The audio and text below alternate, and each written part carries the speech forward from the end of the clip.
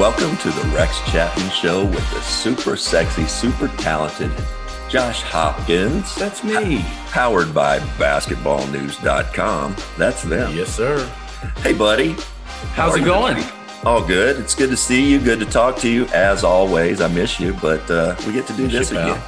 Yes, we do. Yes, we do. Before we jump in, let's just do our segment, Book Club. You read anything this week? Nah, I have not. I did not get a chance to. I was going to several times, and then right at the last moment, a couple times I took a nap. Right. So no, I didn't get to I got hungry. I got a book. You didn't read it? You didn't read anything either? Well, all right. Next week. That's been Book Club. Okay. A lot of stuff going on in the NBA here, Rex. Let me just start with this. Okay. As the play-in games start and we get ready to go full-on playoffs here. You said about 6 weeks ago your pick was the Nets. In the East. No, you said to win it all. Well, maybe I did. Maybe I didn't. Maybe I did. You sticking with that, or do you have another idea now? I'm going with the Nets. They're healthy. Man, we really haven't seen them in 2 or 3 weeks because James has been out. KD's been out. Kyrie, 50, 40, 90 season. I mean, come on, that dude's unreal. I like the Nets. I just don't love the Sixers. I don't love Milwaukee, but Miami's a danger, of course. The team I'm really, I've got a special affinity for the Suns out west, and going back a year, they were 8-0 in the bubble. They're only one of 2 teams this year to win 50 games. And it's sort of the kind of be careful what you wish for with the Phoenix Suns. They're the 2 seed, and they're going to end up playing as the 7th seed, the winner of either the Lakers or the Warriors. I mean, come on. Would you have ever thought that scenario could happen? They've completely flipped the script. And but you're going to have to play them at some point anyway. So I'm looking forward to that because the Suns are very, very good. Yeah. Do you have another team that people might be sleeping on besides the Suns? I don't know. I love watching the Knicks this year. The Knicks the league is always better when the Knicks are good. And the Kentucky Knicks? The Kentucky Knicks. That's right. We've got Nerlens there. We got Kenny Payne there. Who else? We got Julius Randle. What about the year that guy's having? That's crazy. Right. We got Knox. Quick. Kevin Knox. Nerlens. Did we say everyone? I don't know. I think that's how many. We've jumped. And with Kenny Payne. What a great hire for them, huh? Right. I mean, but Tom Thibodeau's fantastic. He's up. Tom, I've always felt, he kind of got a shelf life because he grinds on you after a while, kind of like Scott Skiles, kind of like a lot of the great coaches. Right. But, man, he's got a young team that's playing hard. And I think some of that, the guys are buying in and playing so hard and consequently playing well. But these are guys, a bunch of them have been in New York for a couple of years and know how bad it's been and how bad it can be when you're losing there. Man, when you're winning, it's easy to do the right thing and come into the gym and the practice facility every day and buy in. It's just been fun watching the Knicks. It's also been fun watching our friends who are Knicks fans, out of nowhere have a season like this. Yeah, they needed it. The city needed it. The city needed it. I know. I used to live about 2 blocks from the Garden, and I'd watch the first quarter on the Garden Network there, and then I'd run down and get a ticket for like $1. They'd be giving them away after the first quarter, and then I go in and watch the rest of the games. That's and great. That city is a different city when the Knicks are good. Right? It's so much fun. It is. Well, speaking of great coaches. I was going to say, speaking of the Kentucky Knicks. We've kind of got a Kentucky Knick today. Wow. What great segue, Rex Everett Chapman. What's a segue? It's one of those things that you get on and I've right around because they're weird. No, who we got? Who we got today? We've got Richard Andrew Pitino, Rick Pitino, Rick to us. Yeah. Unreal. Let's Wow. go. Oh, how about Rick? Oh, I can't wait. So let's quit with the chit chat. Let's get to him. Let's go to Rick. Coach, welcome. Thank you, Rex. It's been too long that we've always texted back and forth, but it's great to see you, at least on Zoom. Absolutely. I'm so happy you decided to do this. I want to get right into things, but first I want to know, do you remember the first time we met? I believe it was 5-star basketball. It was. Yeah. What do you remember about that? Anything? Well, yes, because I was doing player improvement, and you were so much into what I was teaching at that time, and you asked a lot of questions. And then obviously I forgot where I was at that time, what school I was at, but I was. You were at Providence. Providence. You had just taken the Providence job. And, I didn't know anything about Kentucky and how they love basketball. I think I was in Kentucky. I did a clinic for Joe B. Hall one time. Yeah. That's the only time I stepped foot in Kentucky. So then when I obviously found out all about you and everything else, I said, I don't think I can recruit this young man. Well, I'll tell you, I'll give you my real quick. You're exactly right. And I was supposed to be a big shot at the camp, me and Ramil Robinson and Derek Coleman and J.R. Reed and all that. And you were going to give a lecture. We're all sitting there, and you said, give me somebody out here who can really jump, shot blocker. And everyone pointed to me. So I go out on the court, and you're going to teach. You could really play back then. You were probably 28 or 29, and you were going to teach the giant killer how to get your shot off. You got to shoot a little higher. And you came in the first time, and I beat it down to the other end of the court, and everybody went crazy. And the next 9 or 10, I threw my arm out trying to block him. You just lobbed him right over my hand and into the basket. So it was a great experience. Then a teaching moment. You started to finish your lecture, and you said, I watched one of these games last night, and there's a young man here, pretty good player, and it'll never work in college. He went around his back at least 32 times last night. And right when you said that, you side-eyed and looked right at me. And so I thought, well, better take that out of my arsenal. So much for my great recruiting. Coach, I mean, you may be the most interesting man in the world. What a life. You've won titles. You've had a title taken away. Your best friend died 9/11, extortion, Hall of Fame career. Are you as competitive as you used to be? And what have you learned through all of this? Rex, everything in some things in life you deserve and you earn. Some things are undeserving. Like that title first of all, it can never be taken away. You can't replace history. But that title by the NCAA will be given back. Because when you think about it, what one person did inside a dormitory was awful behavior, but it was not, they were not taking performance enhancing drugs. They did nothing to alter the games being played. Did they organize strip parties? Yes, they did. And that should have never gone on ever. And that person will never go back in the game because of it. And he's paid a heavy, heavy price because of his actions. That being said, that will be reinstated. I'm sure of that. I hope so. Because when you think about it, those players like Russ Smith and Peyton Seaver and Gorky Zhang and Montrezl Harrell, they did nothing to alter what went on during those games. The behavior by an operations coach, I could probably never forgive, although I've tried many times. I know you have. But, when you coach 40 plus years, and you know this as well as you wanted a great high school, great college, great pros.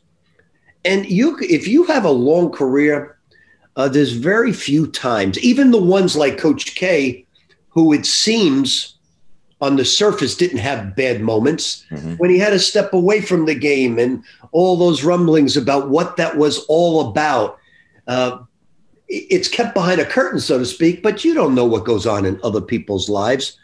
Sometimes, I always hear this, and I repeat it quite often, when you get around a room and everybody just speaks 10 minutes of their problems, after the 10th person has spoken about his problem, you want yours back in a hurry.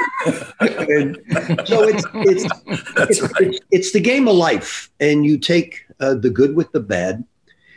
What I look at back on, and I'm ending my career at a small Catholic school, and it's a perfect ending for me at this small school because it's going back to where you were at 5-star. It's a boy, a ball, and a dream.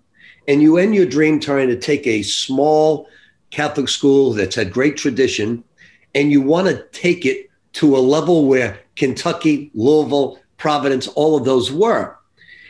And I tell you, because you're in Coach Calipari country, we are the only 2 coaches to take 3 different schools to a Final Four. And when I take Iona to a Final Four, Cal will never get that from me.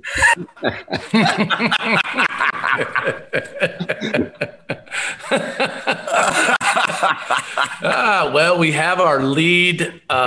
This is how we will advertise the show right there. That is great. Thank you, Coach. Coach, I have a question for you. There's no doubt, and Rex has talked to me about it. We're great friends, and we've talked on the couch several times just about you and coaching. And you are an all-timer. Every place you go, the players and the team get better immediately. Your passion shows through. You've dedicated your life to this sport. When did you fall in love with basketball? I mean, you were a great point guard in college, obviously a great high school player. Was there a moment, do you remember a kid, I love this and I'm going to spend my life doing it? Was there a moment? At a very young age, I went to the 5-star basketball camp, had some success and won the MVP at the All-Star game. And at that point, I was in love with the game, but that took it to a new level. But I love working with players more so than even the games itself. So I do something that's a little different than just almost every head coach. I take players in the mornings from 8 to 9, 9 to 10, 10 to 11, 11 to 12. I'm in my sweats. And for 45 minutes of that hour, I work with 4 players just on offensive moves, 3-point shooting, off the bounce, step back shooting, how to put players in jail, like Rex was talking about, the body-to-body moves. They get up about 200 to 250 offensive moves and screen shooting. Then I go to the next 4 players. Then I work on post moves.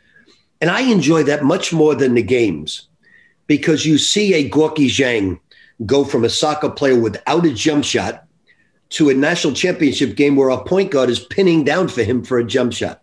I did it a little bit different. I always marvel at what Cal's doing, because I could never do it. I could never do what Kay does or Cal does, take one and done basketball players. I go after the Francisco Garcias, the Mashburns, the guys that need Nazi Mohammeds. They need player development, but they have pro potential, but they need to be developed over time. And then you establish these relationships. And then what happens? You get a Tony Delk, a Walter McCarty, a Derek Anderson, a Travis Ford, even going back to the Richie Farmers, the Sean Woods, the Darren Feldhouse, and the Pelfreys. You see them blossom into great games. And that's what player development is all about. Now, I don't disagree with what those other people are doing at all. What they do is amazing to me. It's just a different way of getting to the end of the journey. And right now, I take that, and how can I do it? The last hurdle. How can I take Iona College and recruit the same players that I did at Louisville or UK? And I'm not talking about the Ron Mercers or the Antoine Walkers. That's not going to be.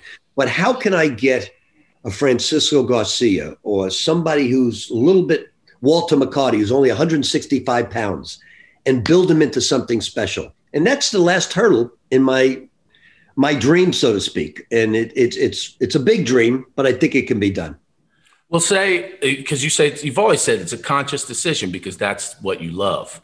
What if the top 5 high school players all said, we want to go to Iona? What do you do in a scenario like that? I mean, that's great for the school. What do you do? Well, I think that's a little bit of a dream that's probably unrealistic goal to achieve. Sure. Only because, look, our gym holds 3,200 people. We're a small school. We would love to become the Gonzaga of the East, a small private school, Catholic school that's not in a great league, and try to make the non-conference schedule like we have next year. We're playing Seton Hall in the Garden, Yale in the Barclays Center. We're in the Disney Classic with Kansas, Alabama, Georgetown. Try to make the non-conference schedule a killer. But more of a dream would be to recruit. I have a young man right now, Nelly Joseph Jr., a rookie of the year, 6'9", from Nigeria. I got him from Nigeria. He was at the NBA Academy. I asked Gorky Zhang about him, and he told me, Coach, he can be big time with player development. I think he'll be a pro someday. If it's not the NBA, the freshman, right? Yes. Yeah, he was different on your team. And I thought, how the hell did you get him? Freshman coming in to Iona? Come on. Yeah, I have two players from Rwanda and Nigeria. At Iona, I can't get a major big man like Kentucky or like Kansas or UCLA. I've got to go to Africa, find somebody that just needs player development, needs a home, and that's what I've got with my young man Osborne Shima from Rwanda and Nelly Joseph Jr. from Nigeria. The guards, no problem. The small forwards and the wings, no problem. When you talked about the player development, and that's always what stood out with me. You know, your teams in the 90s, Kenny Walker and I were there every day of the summer, essentially as their teammates, you know, trying to help out as much as we can. But you allowed us to work out with them, and it was just heavenly. But go back, were you doing all the player development stuff, Coach, with Billy Donovan and Delray Brooks at Providence? I did it back at Boston University with Brett Brown, the ex-coach of the Sixers. I actually think the 20-hour rule was put in because we got so much positive publicity in '87. I agree. If we were putting in 40 hours a week, we would play an hour before breakfast, an hour in between class time. Then we'd go a 3-hour practice. Then at night, Pop Lewis and I would play Billy Donovan and Delray Brooks 2-on-2 from 10 to 11 at night. The loser buys shakes in the cafeteria. And everybody was talking about, so it had to be a 35 to 40 hour a week. And people would say, wait, this is not what a student athlete should be doing. And we got so much press over it, it almost became a negative when it was a big positive. So I've been doing it for 30 some odd years. And I even would take the New York Knicks players, Mark Jackson and Oakley and those guys, and work on it before practice with them. Going back to when I worked for UB Brown, same thing before them, before they had player development coaches. I was UB Brown's only assistant coach. That was it. Richie Adubato only came back for the games. He was an advanced scout. So it was, look, it's what builds. Everybody has different ways to do it. There's so many different ways to win today. And I do it because I love doing it. I love seeing a young man like Donovan Mitchell who came in with a line drive shot and leave with perfect arc. And what he's doing, or Terry Rozier, what he's doing is absolutely amazing. And, you know, you go back to Nazim Mohammed. Yeah. I took Nazim Mohammed because I was so tired of trying to gain weight on Walter McCarty. He was 75 pounds overweight. And I said, this is going to be easy getting guys to lose weight. He was the 13th man on our championship team, didn't get a minute. He played 18 years in the NBA. Rex, you know who was my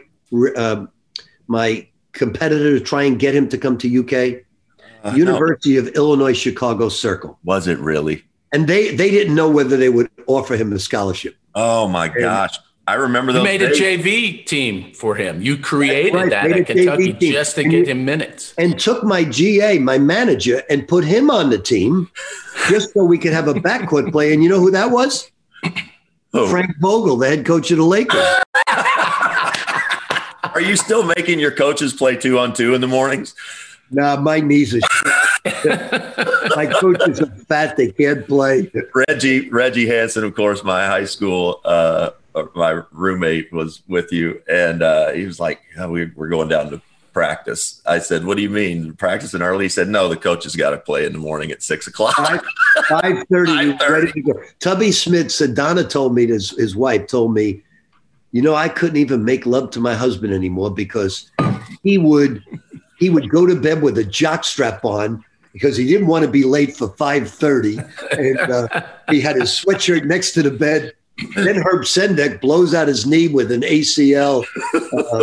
We had so many people coming over to play.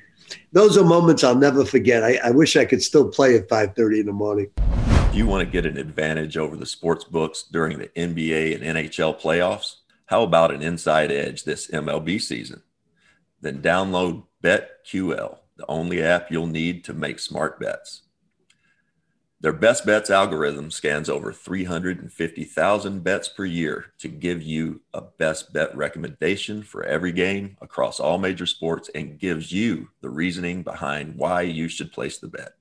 BetQL also has tons of other tools like sharp data so you can see who the pros are backing and line movement so you can jump on betting opportunities in real time. Plus, you can save all your picks in one place to track your success and winning streaks, as well as view your rank on their leaderboards. Head to the App Store or Google Play Store now to download BetQL. You can also head to try.betql.co/Rex. Enter the discount code REX at payment checkout for 25% off of their subscription offerings. Don't miss out on the chance to beat the book this summer. Today's episode of the Rex Chapman Show with Josh Hopkins is brought to you by pianos, a lovely instrument with a bad rap of falling on people's heads. That's happened like twice, maybe. It's been on the Three Stooges and stuff, so you think it happens a lot, but it doesn't. And we thank Pianos for sponsoring this episode of the Rex Chapman Show with Josh Hopkins, who's cool. Well, we had MASH on a couple of weeks ago, and of course, all your former players just love you to death. I talked about a couple funny stories with MASH, but one with Nazi, I'm glad you brought it up. You could tell right away he was a project. He was heavy, but he had great hands. He was a great teammate, and I'll never forget, though, he kind of had a hurt ankle. Of course he would. He was badly out of shape when he came in there and working his ass off. And I remember 2 or 3 days in a row, Nazi didn't play, but you brought him his meals on the bike all day long. Well, I used to run with Nazi on the treadmill to try and get it off. I mean, he lost 75 to 80 pounds. And today, he still hasn't gained a pound. He has a chef. He's meticulous. Yeah. Oh, yeah. He played 18 some odd years in the NBA. Matter of fact, he's just so well organized. He'll be a president of an NBA team someday. I believe that. I believe it wholeheartedly. I'll let you get in a question here in a second, Josh, but I want to go back to you had just taken, you were with the Knicks, and I had just come. I'd been at 2 years at Kentucky, and I'm with Charlotte. And one day we're playing you guys in New York or in Charlotte, and you poked your head in the Charlotte locker room, training room, said, "Rex, come here." And I walked out and went into your locker room. I'm fully dressed, getting ready to play you guys, which was weird. And I sat in, and you said, "Sit down for a second." And you said, "Hey, CM Newton contacted me about Kentucky. I don't know anything about Kentucky. Should I?" Eddie was kind of probably on the way out. And before you could even get it out, I said, "Coach, you got to take it." And had Kenny Walker on the team already. And I know Kenny was telling you the same thing. Go back, if you don't mind, and go through that process and what that was like getting to Kentucky, because you got here, and then go into Feldhouse and Pelfrey and Richie Farmer, who, Richie wanted to quit every day for 2 years because it was so hard. And you talked him out of it. I talked him out of it. I just want to hear about time. So CM came. Eddie was already relieved, and CM flew to New York, and we spoke. And I said, "Look, CM, I'm honored," but he said he had to know right away. They were going through some bad times with probation and so on. And I said, "CM, look, we've won 52 games. We're number one in the division. We beat the Pistons, the bad boys, 4-0 that year. So I really thought we were going to win the NBA championship, even though we were young." And I said, CM, we're going to win this. You've got to get a coach. It's just not me. So he went after PJ Calissimo. We swept the Sixers in Barkley in the first round. Yeah. We were stopped. We were getting ready to play Chicago. CM calls back and says, look, PJ's not going to take the job. He flew to Lexington. He said, can I come in and speak with you again? And I said, sure, CM, but we're going to play the Bulls. He said, look, I'm going to wait for this thing to end. Dave Gavitt tells me we should hire you, and I'm going to wait for it to end. I said, okay, I think it's going to go long, CM. Well, unfortunately, this guy named Michael Jordan, he put a stop to my dreams. And then CM, I've heard of him. Then we worked it out with CM, and I flew in, going to be named the coach. CM said to me, look, Rick, we got a problem. The Lexington Herald-Leader got a hold of, you gave some McDonald's coupons to some players back in the day at Hawaii. And I know what you're all about. Dave Gavitt told me what you're all about, but this can't happen. So I said, okay. So we were ready to fly out the next morning, 8:00. He comes by to take me to the plane. And he says, look, David Rozelle wants to see you. He wants to talk to you. I walked in with David Rozelle and he said, look, forget about all that nonsense. We believe in you. We want you to be the UK coach. It's over. You're going to be the coach. We apologize for a sleepless night that you may have. Not bad. And I didn't know what to do, what to say at that point. We were going back on the plane home. Yeah. And then I became the UK coach, took over a team that it was only like 6 or 7 scholarship players. All the tall out-of-state players left. I was left with Farmer, Fellhouse, Woods, and Hansen and Pelfrey. And right away, I knew we'd be a little slow. Right away, I knew we'd be a little unathletic. Reggie was a pretty good athlete. Yep. Sean Woods was very quick. The rest of the guys, we were going to be small. But I found out a lot about Kentucky, not by going around town, but by the Kentucky kids. It meant so much to them to play at the University of Kentucky. They gave me a doctorate on what it was like to be a UK basketball player. And I bought into it. And the thing about Richie Farmer, you're right. He wanted to quit every single week. And finally, he did quit. He went home. I called his parents and we went in the basement. And I said, what's wrong, Rich? He said, Rock Oliver, our strength coach. I can't take him anymore. He just abuses me every day. I just don't like lifting like this. And I said, okay, you know what, Rich? I should have never left New York. I was the Knick coach where I grew up. And you know what? I'm going to quit with you. I want to go back home. You want to go back to Clay County? I want to go back to New York. I've had enough. I've had enough of these accents. I can't understand a word people say. I'm going back home too, Rich. And the parents started laughing. He said, Coach, you're not going to quit. I said, yes, I am. I'm going to quit because I don't like the way this is going on. I don't like the way this is going on. There are a lot of things I just don't like. I'm going to forget about the 24,000 people that are going to be at the games. I'm going to forget about being on TV. I'm going to forget about this unbelievable tradition. I'm going back home because it's difficult for me. And right away, he got the message. I never forget these moments. He said, I know. Okay, Coach, I'll fight through it. And that was the last time he ever quit. And the rest is history. But that's exactly what happened in my basement in front of his parents. Yeah. I thought I was going to quit too. And I poked fun at him, of course, in a way that he would understand. And from that point, those guys were as close to me as any people I've ever coached because we weren't a great team. We had the largest crowds in Rupp because there was no TV. Mm-hmm. The second year, I remember riding on a fire engine around town because we won the league championship, but we couldn't get an NCAA bid, but we celebrated anyway. I remember beating Shaquille O'Neal, Stanley Roberts, and he changed his name, Chris Jackson. He changed his name. I remember beating that with those small guys. Yeah.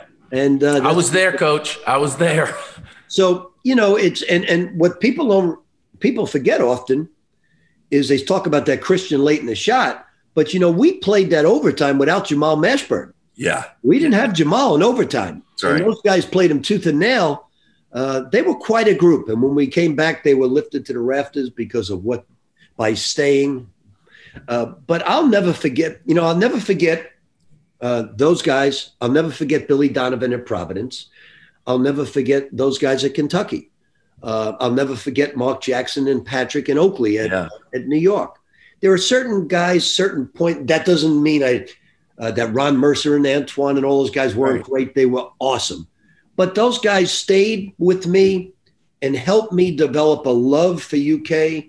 But more important than the love, teaching me what a priestly garment was all about. And that's what it was to them. And I call it Camelot. It was 7 years of never having a bad day. Obviously, I spent 17 years at Louisville, had great days, had some bad days at the end. But at UK and Providence and the Knicks, I never had a bad day. And so when you look back, people always say, don't you wish you would have stayed? I said, yeah, probably, but I never had a bad day. And who can say that with only 5 years of eligibility for the tournament, 3 Final Fours, 2 national championship games, my assistant takes over, wins another national championship. That was a run for the ages. So I'll look back with nothing but incredible memories. And those guys that stayed with me, they taught me a lot. I may have taught them a few things about basketball, but they taught me an awful lot. This episode of the Rex Chapman Show with the really cool Josh Hopkins is brought to you by Focus. Now that's Focus with a PH, Phocus, Focus.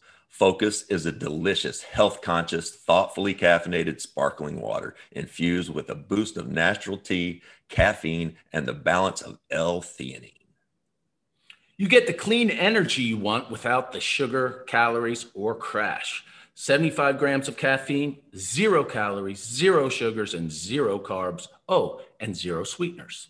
Focus, Phocus, comes in a wide range of flavors: blood orange, yuzu and lime, cucumber, cola, root beer, cherry cola, peach, and grapefruit. If you're in Kentucky, buy Focus at Kroger's and scan the QR code to gift a free 4-pack to your favorite teacher. If you order online, be looking for an email on how to gift a 4-pack of Focus, Phocus. Visit drinkfocus, Phocus.com and enter discount code REX for 15% off at checkout. I'm going to let you say something, Josh, real quick, but I just want to give you some props here for 1 second. Yes, and you've taken a lot of crap over the years over Derek Anderson and not playing Derek in the finals. And I'm here to tell you, I was here the whole time Derek was here, and Derek's knees were terrible, and they were really bad. And at that time, of course I wanted us to win the title. I was so happy that you didn't play Derek and look, his career was shortened also because of his knees later on. Had he played and had something going on, there's a chance he may have never played in the NBA. So I want to thank you for that, just as a fan. And I know you. Well, he was cleared a week before the tournament, but it was only like 8 or 9 months from an ACL. Yeah, and the way you guys played defense and had to get out there after people, I'm glad you didn't play him. Thanks, Coach. And I went in the trainer's room and I said, Derek, he had a practice where he blew everybody away, including the doctors. And I went in the trainer's room and I said, man, you look great. We're ready to win another championship. And he said to me, I said, are you ready? And he said, whatever you think, Coach, whatever you say, I'm there. Yeah. He didn't say, yeah, Coach, I'm ready. I know there was a little trepidation in his mind. And I said, I know he's going to be a lottery pick. And I'll tell you the truth, Rex, I've never said this. And I thought we could beat Arizona with or without him. So it wasn't about winning and losing. There was no doubt in my mind we were going to beat Arizona. But we didn't. And it may have been the impetus for Tubby to win it the following year. You never know how that works. Yeah. But it was the right move for the right reasons. Coach, to piggyback that a little bit, I really just have to thank you for some of the greatest memories. As you know, we live and breathe it in Kentucky. And I've always said it's weird. There's a few fan bases that are kind of like that, but it's like it's our complete identity is our basketball team. You know, I've lived in New York City. They don't even know where Kentucky is. They think we're the South. I've lived in the South. They think we're the North. I've lived on the West Coast. They think we're in the heartland, or they have no idea. It was a split state in the Civil War. We just have this no identity, and that became our identity. And when you came in, this guy from the state, Rex Everett Chapman had left the program in shambles. He just left it, and we were as bad as we've ever been. So it's my reason that it's my fault. And then you brought him. Yeah. It all comes back around. But you gave me some of the best memories. You taught. The state is still so different. You know, we were Jimmy Chitwood. We were, you know, the basketball, pass it around, 8 passes before. And high school basketball changed in Kentucky as soon as you came. It was up and down 3-pointers. It still is. Yeah. It still is because of you, and you were there and you taught, you embraced the fan base. We embraced you. When you left, it was so weird. We practically, when you went to Boston, we gave you a parade because we were so thankful of what you had done and came in and changed. So I just want to say thank you for that, because a lot of great memories. And you could have never guessed that the state of Kentucky would have this big of an impact in your life. What have you learned? What did you learn from Kentucky? Being, you know, we don't teach a lot of things, but what did you learn from all your years in Kentucky? Well, you know, I wear a shirt all the time. It says PhD, and it stands for passion. It used to be poor, hungry, and driven. Now it's passionate, hungry, and driven. My players didn't like the poor part. So the shirt really is, although it was a shoot off of a financial advisor named Mario Gabelli, passionate, hungry, and driven is really what Kentucky is all about. You know, I never complained about the call-in shows and the second guessing. I poked fun at some of the questions, and they poked fun back. And I always embraced Eastern Kentucky. I always embraced the love of the game that they had, because quite frankly, that's the love I had. And it wasn't indicative of New York. It wasn't, although we have our Yankee fans, our Giant fans, it just never gets to the magnitude of Kentucky. And I appreciated that. The memories are awesome. And it just was a perfect fit, because I was so passionate about the game. They were so passionate about the game. Winning meant so much to me. Winning meant so much to them. Losing meant, it was such a hurt for me, and it was such a hurt for them. So it was the perfect fit at the perfect time in my life. The memories are awesome. You know, when you could look back and say, on probation the second year, we win the conference. We go to that great game the following year, 3 Final Fours.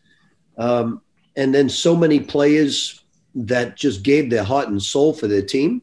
It's a great time. What I can't believe, it's 25 years. Yeah. That's, to me, is the most amazing thing. And I just was told the other day that a guy said he wants to do something this year for Providence's Final Four. It's 35 years. And I said, oh my God. Although I'm 68, I still act like I'm 38. But I still have the same passion, thank God. And Iona's just a cool little place to keep it going, to keep that fire burning. Coach, well, I'd be remiss if I didn't ask you, for everyone in the state, Coach, why didn't you play Richie more? Actually, I played him too much.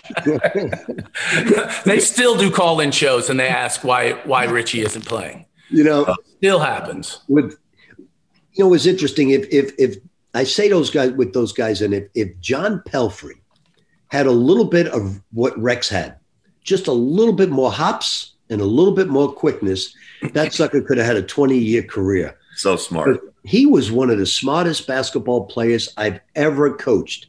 He knew, and it was funny because Ralph Willard, my assistant, said, hey, I've checked it around. You've got to, and they became very close later on. You got to get rid of this John Pelfrey. He's a locker room lawyer. I always kill Ralph every time I see him because Ralph is a great evaluator of talent. I said, you wanted to get rid of John Pelfrey. And he said, no, that was just in the beginning. I heard rumors that he was a locker room lawyer. I said, what do you mean locker room lawyer? He never played. Oh, gosh, it's so right. And, I think part of the reason those guys are so beloved, because Pelfrey and Feldhaus were on my team when I was at Kentucky. They were never going to play. Not when we were bringing in McDonald's All-Americans every year. Those guys were so happy, and they were going to start. They were going to start and play big minutes for Kentucky, and then you just came in and put them over the top. Rex, they were so different, those three guys. Yeah. Even though they were from Eastern Kentucky, they really so were different. Darren's from Maysville, and he's the good-looking guy that – Yep. The heartthrob of campus, and Richie is the folk hero.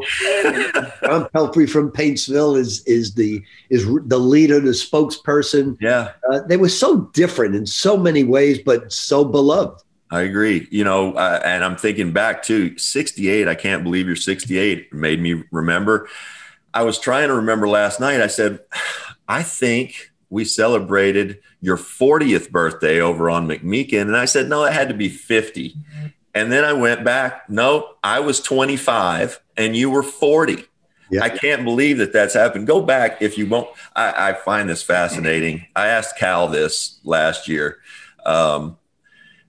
You talked about a boy and a ball and a dream, a basketball and a dream. Who did you grow up when you were 7, 8, 10 years old? Who were you watching? Who were you hearing about that really molded you? It wasn't basketball because back then there weren't many games televised. Matter of fact, the championship of the Knicks when they beat the Lakers, I think was on delayed television. My idol, the guy I loved, everything about him was Mickey Mantle. Yeah, the famous Yankee legend. And then a little later on, it was Vince Lombardi. But it was never really a basketball player until the Knicks in 74 and 70 were winning championships. We really didn't follow it too closely, but it was all about Mickey Mantle. And so, for me, growing up, it was more about baseball than it was basketball, even though I was playing much more basketball than anything else. But we're a pro town. Yeah. So it's college, not until the Big East did college basketball. It was all North Carolina back then. North Carolina was the big school for all the great area, the tri-state area in New York to look at. It really wasn't anything other than the New York Knicks, the Giants, and the Yankees. Yeah. Fantastic.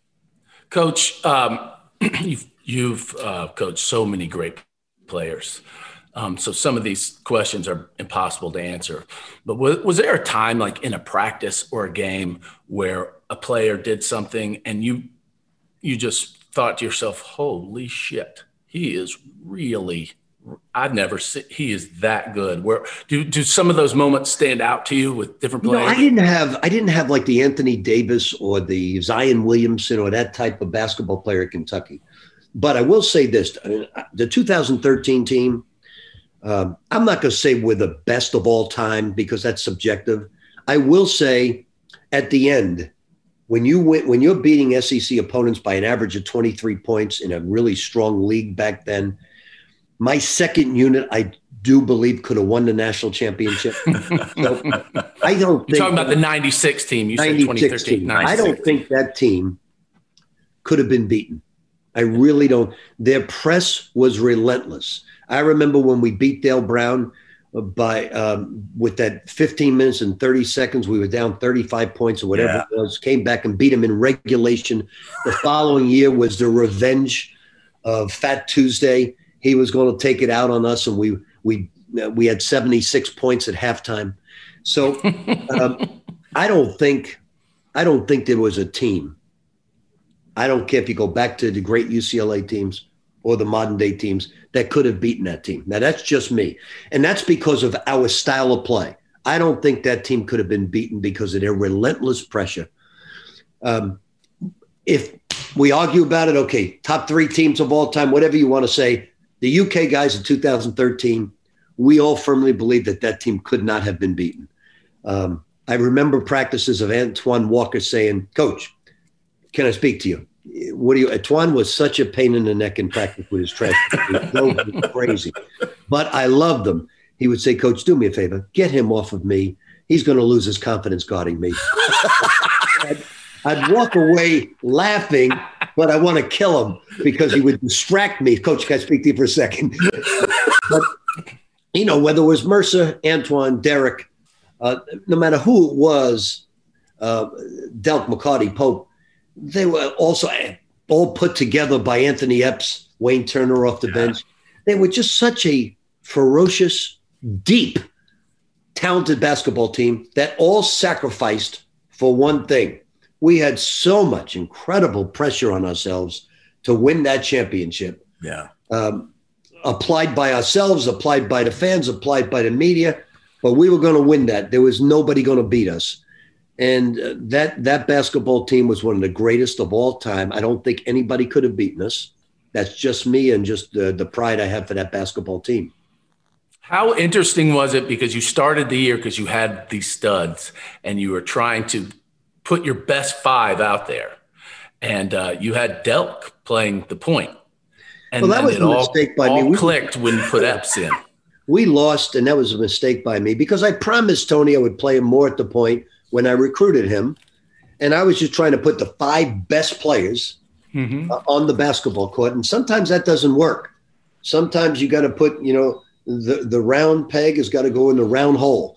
And once I put Epps into that position, everything clicked the right way. We ran just as many pick and rolls. We did just as many things for Tony as we did for Anthony. But Anthony was a big key in bringing Wayne Turner in off the bench. But our practices were legendary. The second unit didn't take anything from the first unit, and the units often changed. Guys went from first to second often just because it was so highly competitive. But and then the following year, when we lose all those guys and we still go back and have a chance to win a championship, and not to pick on Nazi, but if Nazi makes those free throws in overtime, we probably win a second championship. And then I always say this, and I really mean it. Tubby wins a championship the third year, and I don't think I would have won the championship as a head coach. I really believe that. I think Tubby, that comeback he had against Duke, sometimes it's a different voice. When you got – it's very difficult to go to a championship game 3 straight years, but that different voice and that different change, I think it was good that Tubby took over, and those 3 final games probably won't be duplicated for a long, long time. No, sir. Coach, I don't know that I've got another question here, but I feel so fortunate. Eddie Sutton just passed away recently, also in the Hall of Fame. I kind of had a rocky relationship with Eddie while I was at Kentucky. But for 10 years after that, while I was playing in the NBA, you were essentially, my coach in the summertime. And I can attest to the fact that your players absolutely love you. And they're as loyal to you as they can be. And one of the reasons, I'm going to get emotional, but one of the reasons is because of things like, when I was in rehab a few years ago in Louisville, and you and Vinny, our guy Vinny, just show up at rehab, and I'm a mess, and I'm a crying mess. And I'm telling you, I'm toxic. I'm never going to do anything. Nobody's going to want to. And you just looked me in the eyes and said, "Hey, man." And you told me a story that I'll never forget about, having to eat shit the size of a volleyball, and then doing the next right thing over time. You'll eat shit the size of a basketball, and then a softball, and then a golf ball, and then a pebble. And I got to tell you, in that moment, man, I was just really searching, and as so many of us are when we're like that, and we're looking for some kind of inspiration from anywhere we can find it. And as long as I live, I'll never forget that. You stayed for a couple of hours. Season's going on. It's in September. I know you should be at practice, and you're there with me. I love you, and I can't thank you enough. And that's just part of it. You do this with everybody. You do it with your players. You do it with your friends. And I just couldn't be more thankful to call you a friend. Well, I feel the same way, and probably a good segue to end the podcast in terms of this. It's, Rex, I've always considered you as if you played for me. I did. I never got a chance to coach you on the court, but off the court, I felt you were no different than any player I've ever coached. And, as a coach, the best part, the legacy that you leave in coaching is not the 7 Final Fours, it's the championships. The legacy is the players you coach. And I've always considered you one of my players, even though Eddie had the great fortune to coach you. And I've been blessed, and along the way, where you are today, you've become a phenomenon with the Twitter account, and now you're doing podcasts, but you're an extremely talented young man. Thanks, bud. And I think this is going to hold true. You're going to somehow rival your talents on the court, which is really difficult off the court for you to accomplish that. But you're going to do it because you're such a good person with such a big heart. And you've been through the tough things, but so what? I always judge people how they get off the mat, not how they get on the mat. You've got off it in a big way. I'm so proud of you. I love you. Thank you. And we're going to be friends for a long period of time. Absolutely. Get up to Iona, see us play. You'll get a big kick out of it. I'll be there. Yeah. And you got floor seats for Josh and I? I do. And then when we get to the Final Four, you've got a ticket. And I tell people this on my tombstone, it's going to say, Cal, you're never going to catch me. Hey, Coach. Hey, if you win it at Iona, you're going to get an Iona tattoo? You know what? If I win it at Iona, I'll get it on my forehead like Mike Tyson. It'll be on my eyes. But I would like to say this in closing. I've known John Calipari since he was a young camper, 5-star as well. And he has been a great guardian of that program. He's taken it to a level that I didn't even think it could reach in terms of the players he's brought in there. It's amazing. I think someday 30 or 40% of the NBA is going to be UK grads. He's done a remarkable job. He's been a great guardian of that basketball program. And I'm going to tell you this, Rex, this is going to sound crazy to you, but a lot of my friends, so-called friends, abandoned me when I went to Greece. You know who texted me the most? And now forget my guys like Billy Donovan and Mick Cronin, forget the guys. But you know what non-coach texted me the most? Are you doing okay? I feel bad for you, Coach. I hope you're hanging in there. John Calipari. Was it? Now, we were not close friends. I know. I know. Back in the day when he was a camper, we were very close. Mm-hmm. But John Calipari, for the 2 years I was in Greece, always reached out to see how I was doing. That's great. And by the way, that was never publicized. I never told anybody that. But that tells you a little bit about him that people don't know about. I agree. Do you have a favorite movie? Every Italian says The Godfather 1 and 2. And you're going to say 3, right? 1 and 2, partially because we're so embarrassed about our heritage, but we realized that was our heritage. Really, I thought Godfather 2 was so dark, but so incredible. Yeah. I have so many memories. I actually played basketball at McBurney's YMCA with Al Pacino after we made The Godfather. I chose Al Pacino into the games when I was in college because he was Al Pacino. He was a 5'8" guy who couldn't play. And when you lose at McBurney's Y, it's over for the day because his win is out for an hour.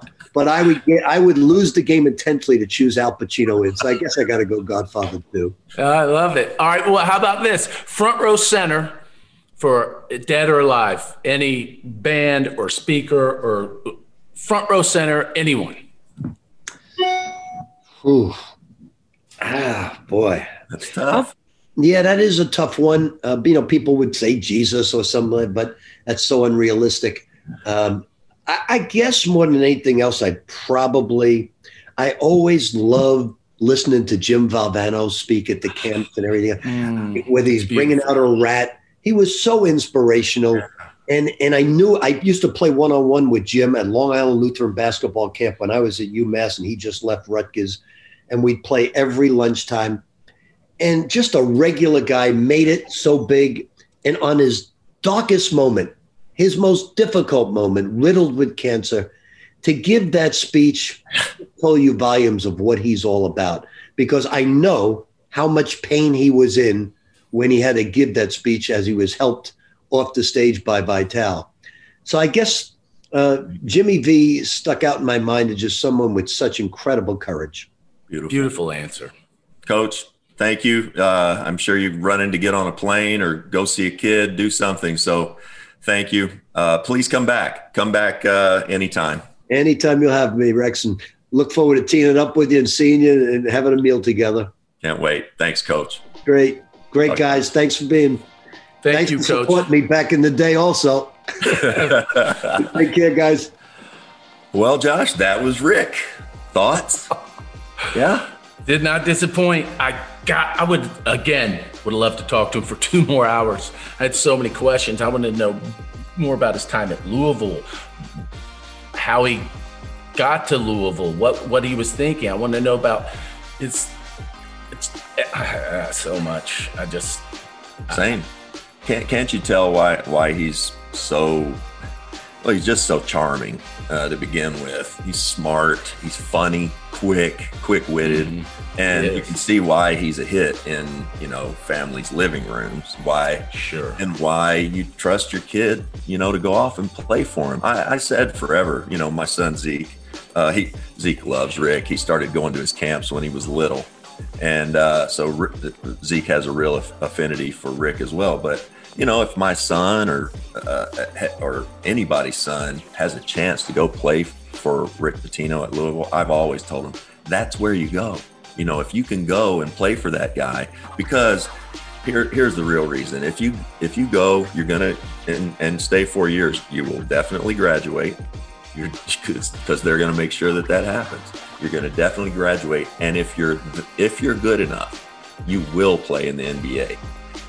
By the time you leave playing 4 years for him, you are as good and as skilled as you're going to be. Now, you may get better, you may grow a little more, but you are as close to a finished product as many guys who are in the league for 2 or 3 years because of that individual instruction that he gives every That was a single beautiful day. Story, man, about him visiting you in rehab. I didn't know the full extent of that, and I could see why he would always stay in your heart after something like that. When the chips are down and people show up, you don't forget it.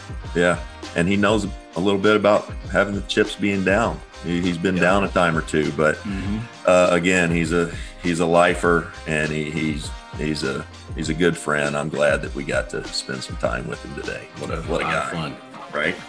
Yeah. We got the NBA playoffs coming up, buddy. I can't wait. Next Tuesday we're gonna have a lot to talk about. No question. I guess that's gonna pretty much do it for us this week. You know what people should do though?